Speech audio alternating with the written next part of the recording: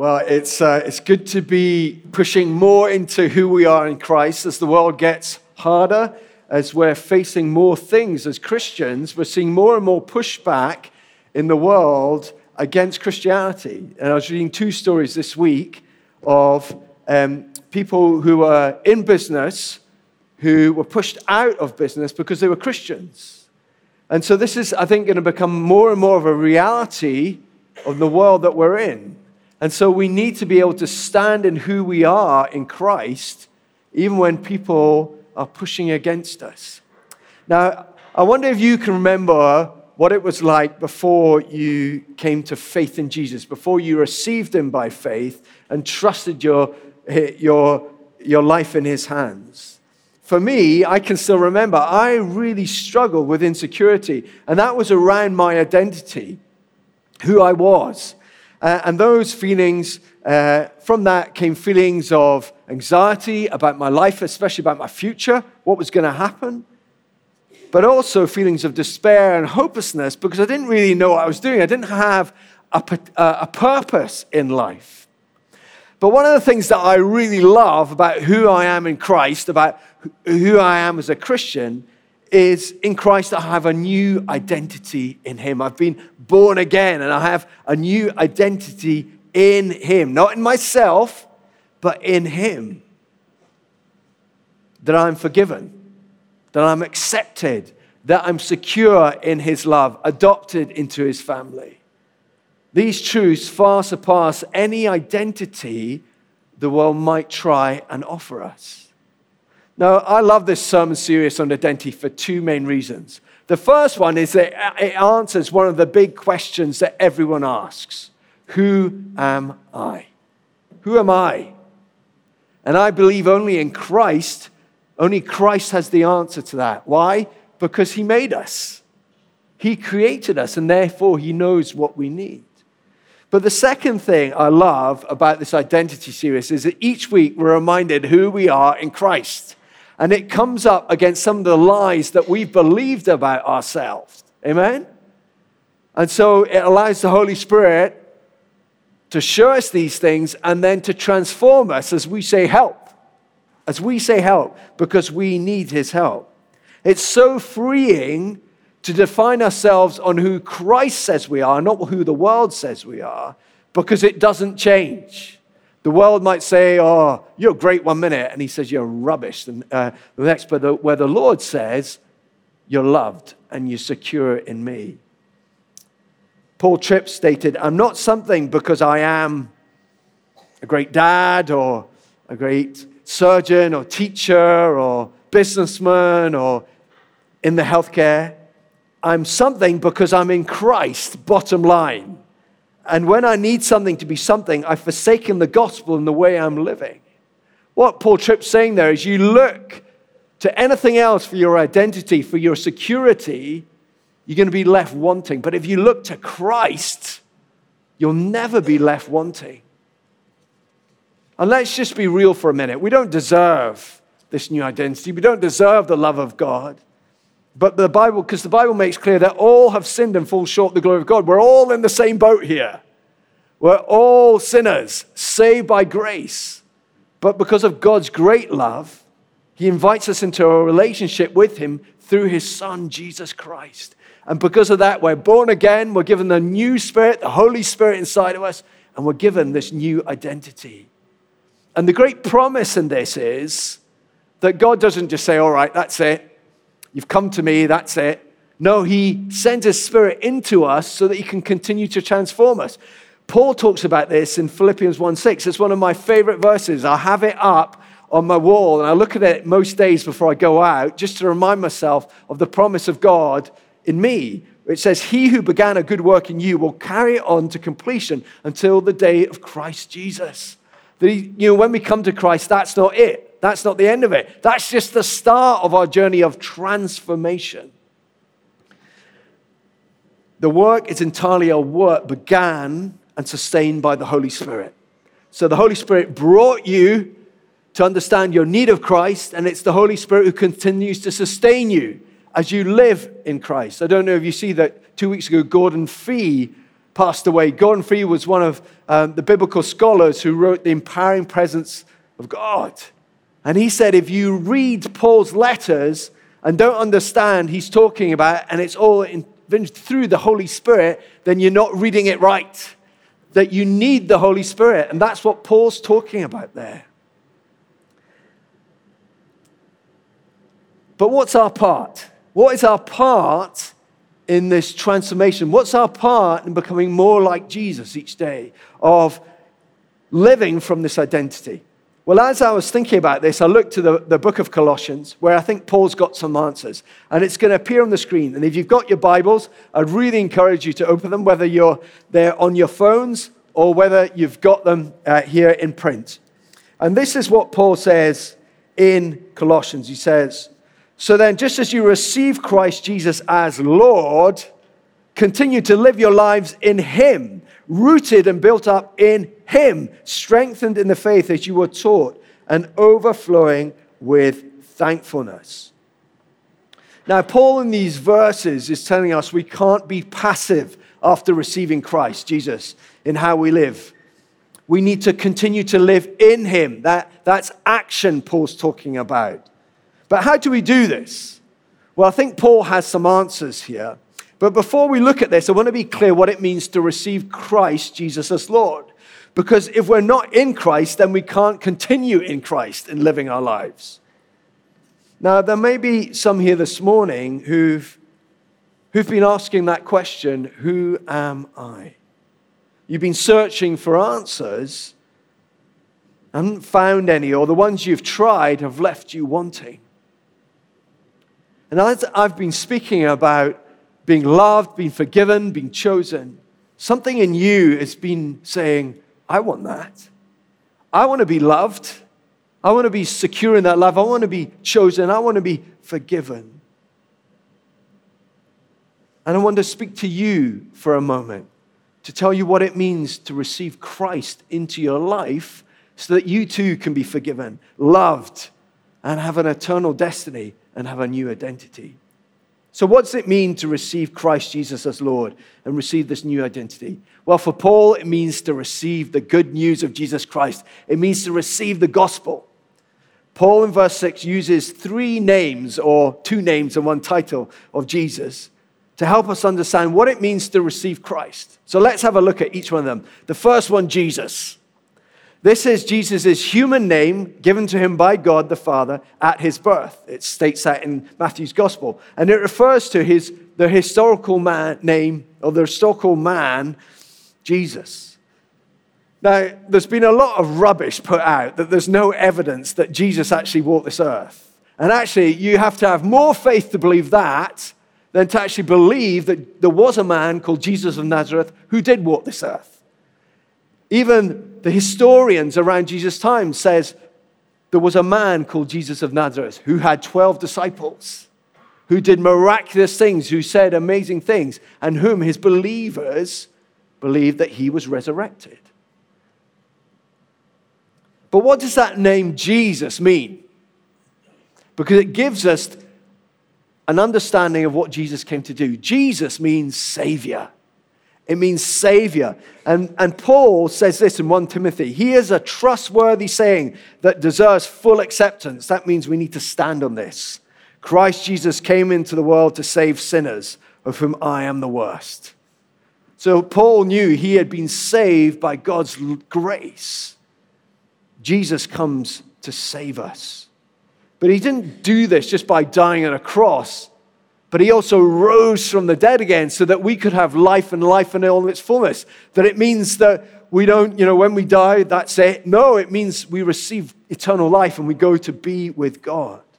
So that's the first name and gives us an understanding that Jesus came to save us, to die on a cross and to rise again. And then the next word is Christ. This is actually a title that's given to Jesus. The word means Christ means anointed one. It means Messiah. And the Messiah was the one who the Jews were waiting, what to do? To save them and to bring God's kingdom. And as you read the Gospels, you see Jesus doing that. He brings the kingdom of God here on earth, and people are healed, people are saved, the dead are raised.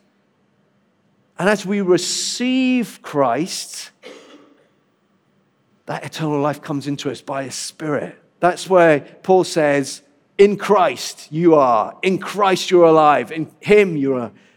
So as we receive Jesus, it's in Christ that He dwells in us by His Spirit. It's in Christ that you are hidden in Him. As Colossians says, for you died and your life is now hidden with Christ in God. And it's in Christ we receive eternal life.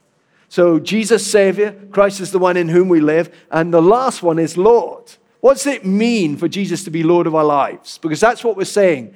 If we're receiving the gospel, we're saying we have a new king over our lives. We're not saying anymore that I'm living for self. I'm now living for Jesus. And we sang, what was our last hymn, our last song? I surrender. I surrender what? All. That means our lives. That means everything. We surrender. That's what it means to receive the gospel. It means to be saved. To say, yeah, I'm a sinner. To receive Christ in you by the Spirit. And then it means to make Him Lord. And He's good and He's merciful. He's not a dictator. He's the good shepherd who loves you. So just think about this. As we receive Christ, Jesus as Lord, what happens? Our sins are forgiven. We receive new life and a new identity. And we have a new king over our lives who's eternally and good.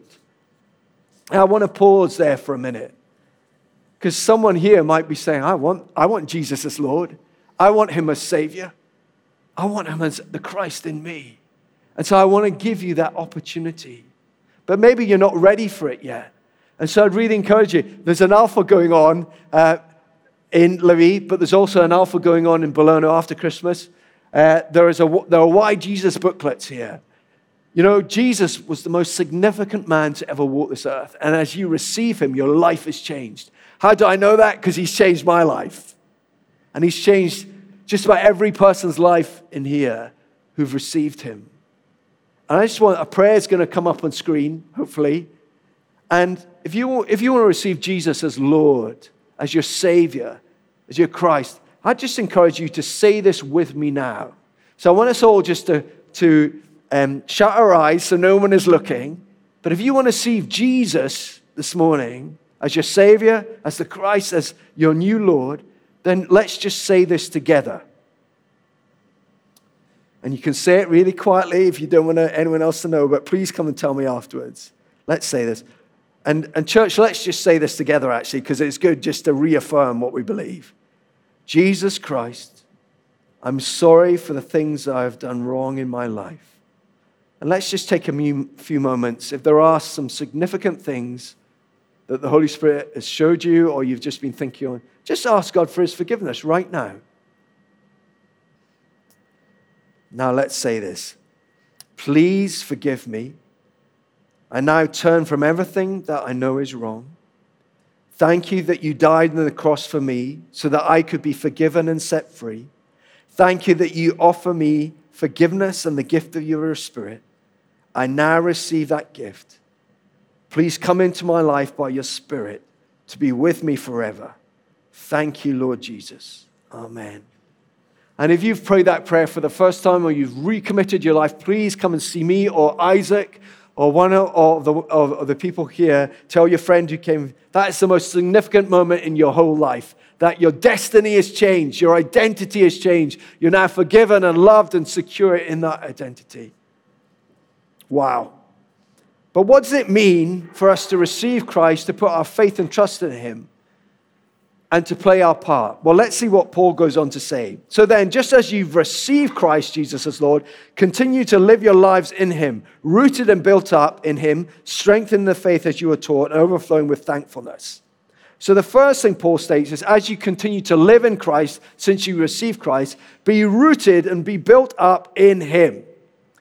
So if we want to continue to live in Christ, to grow in Him, we need to be rooted and built up in Him. Paul's not mixing his metaphors here, he's not talking about a tree being rooted and then a house being built. Actually, that word rooted actually means sinking your foundations, like a foundations of a building. So when I was in Turkey recently, I don't know if I saw lots of houses who had their foundation laid, but nothing else had been built upon it. And there were just hundreds of houses like this. And some of them were a lot worse than this. They had trees growing around them and all kinds of things. Now, why is Paul saying, once you've received Christ, continue to live in him?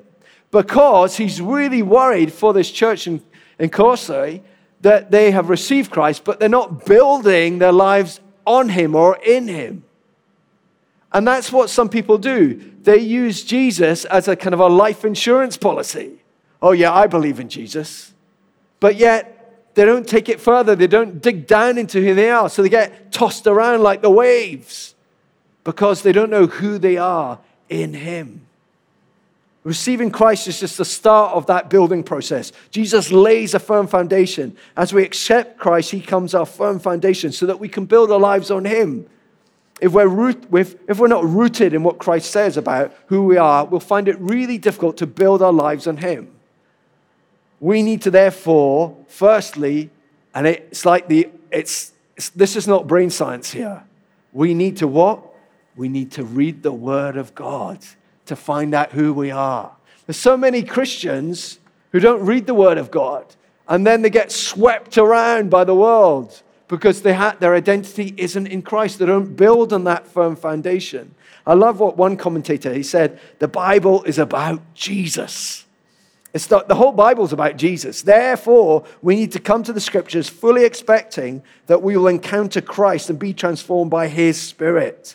See, the Word and the Spirit work together. We don't read the Bible to gain more knowledge and go, oh yeah, I know what it says in 1 Corinthians 12. I know what this says. This is what. No, we read the Bible to encounter God by his Spirit. This is God's living Word. It's powerful and effective to change us, to transform us. And when we're not in it, my goodness, we know about it. Bill Johnson was looking on Instagram, and he said something, I'm not going to quote him completely, but he said, if you think that you as a Christian can live in this world at the moment by looking at your Bible once a week on a Sunday, you're sadly mistaken.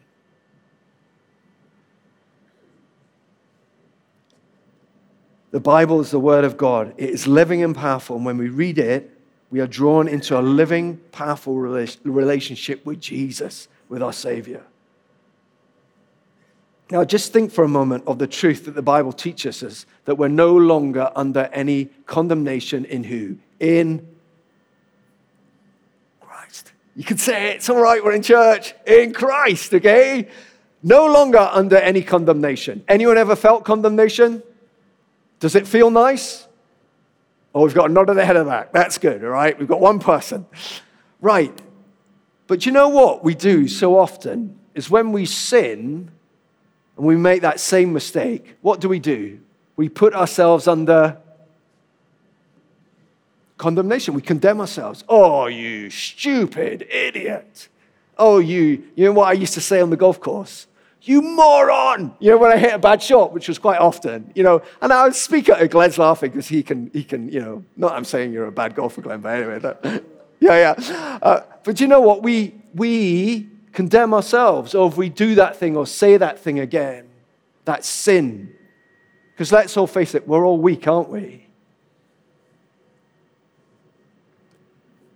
But Christ says, the Bible says, you are no longer under any condemnation. So what do we do when we sin? Well, we just confess our sins. It says this, if we confess our sins, he is faithful and just and will forgive us our sins and purify us from all unrighteousness. You see, in Christ, you are no longer under any condemnation. It's gone. It's dealt with. The penalty has been paid. So you're not to feel like, oh, I'm just a mistake. No, you're not. I'm not. No, in Christ, I am more than a conqueror. Notice it's in Christ. It's not in me. It's not in you. It's in Christ. And if you don't know who you are in Christ, when the enemy comes knocking, because what does he like to do? He likes to say, oh, you've done that again, haven't you? Ollie, what kind of Christian do you think you are? You're just a disaster. You should give up now. What kind of rector are you? That is his. And what does he want to do? He wants to take you from your foundation in the truth and into lies. He's been doing it since the beginning. He's the father of all lies. But as we root ourselves in what God says about us, we can stand and we can say, devil, you ain't having none of your lies in my life. And if you have believed a lie, then just say, sorry, Lord, and I now ask you, Holy Spirit, to replace that with the truth. So that's the first thing. Get into the Word of God. The books of Colossians, Ephesians, and Philippians are amazing at finding out who you are in Christ. That's your new identity. The second thing is prayer. Prayer is an opportunity for us to come to God, our Father, and say, I need your help. It's an opportunity to bring God into our situations that we can do nothing about and see him do the miraculous. Not to depend ourselves in our own strength, but what? In Christ's strength. And prayer is an opportunity. It's really a declaration of just saying, God, I can't do this by myself, and I need your help. As we root ourselves in him, in his word, and in prayer, we encounter him as we go. Because prayer is not just about speaking, is it? It's about listening. It's about being transformed in the presence of God.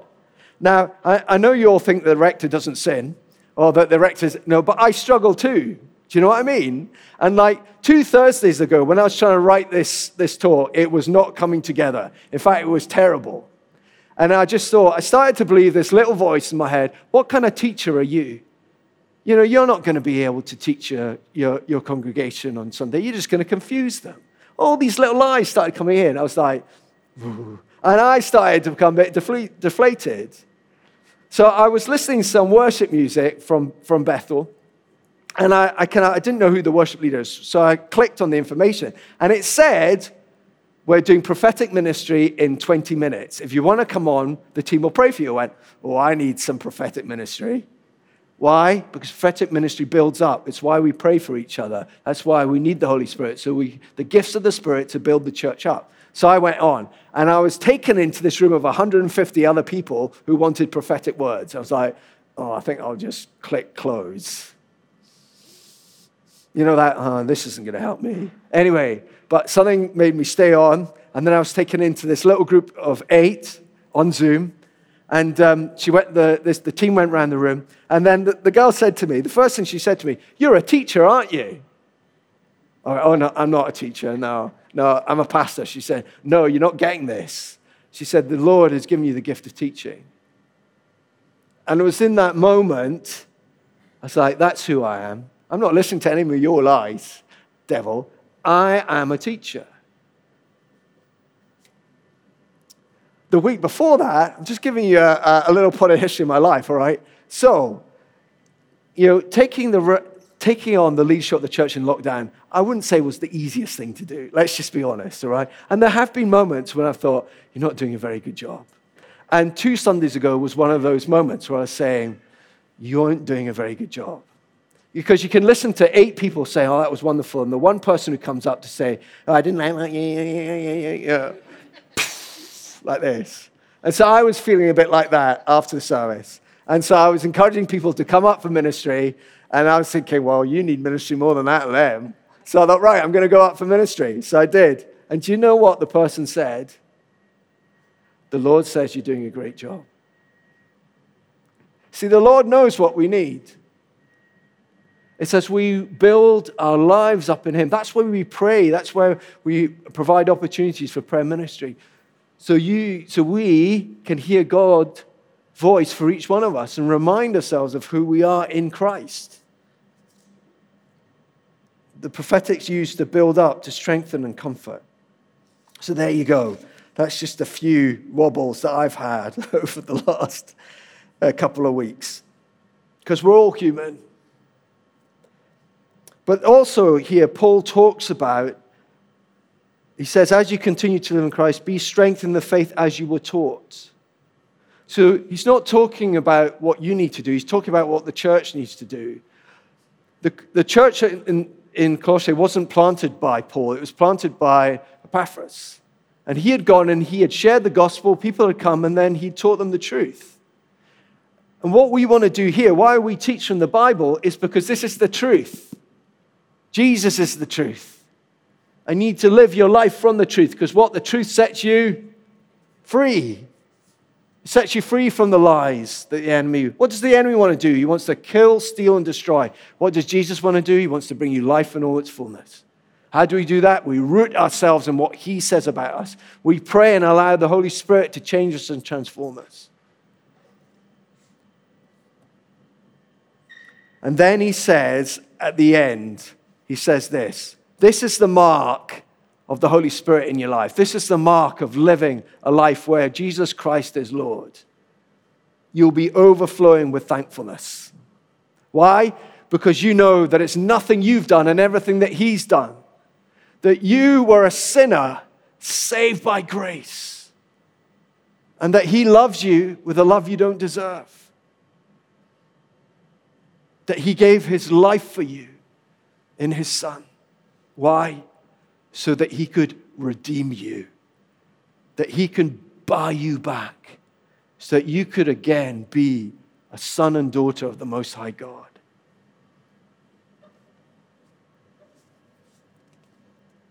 You know, I know when I'm overflowing with thankfulness because I've got my mind on Christ.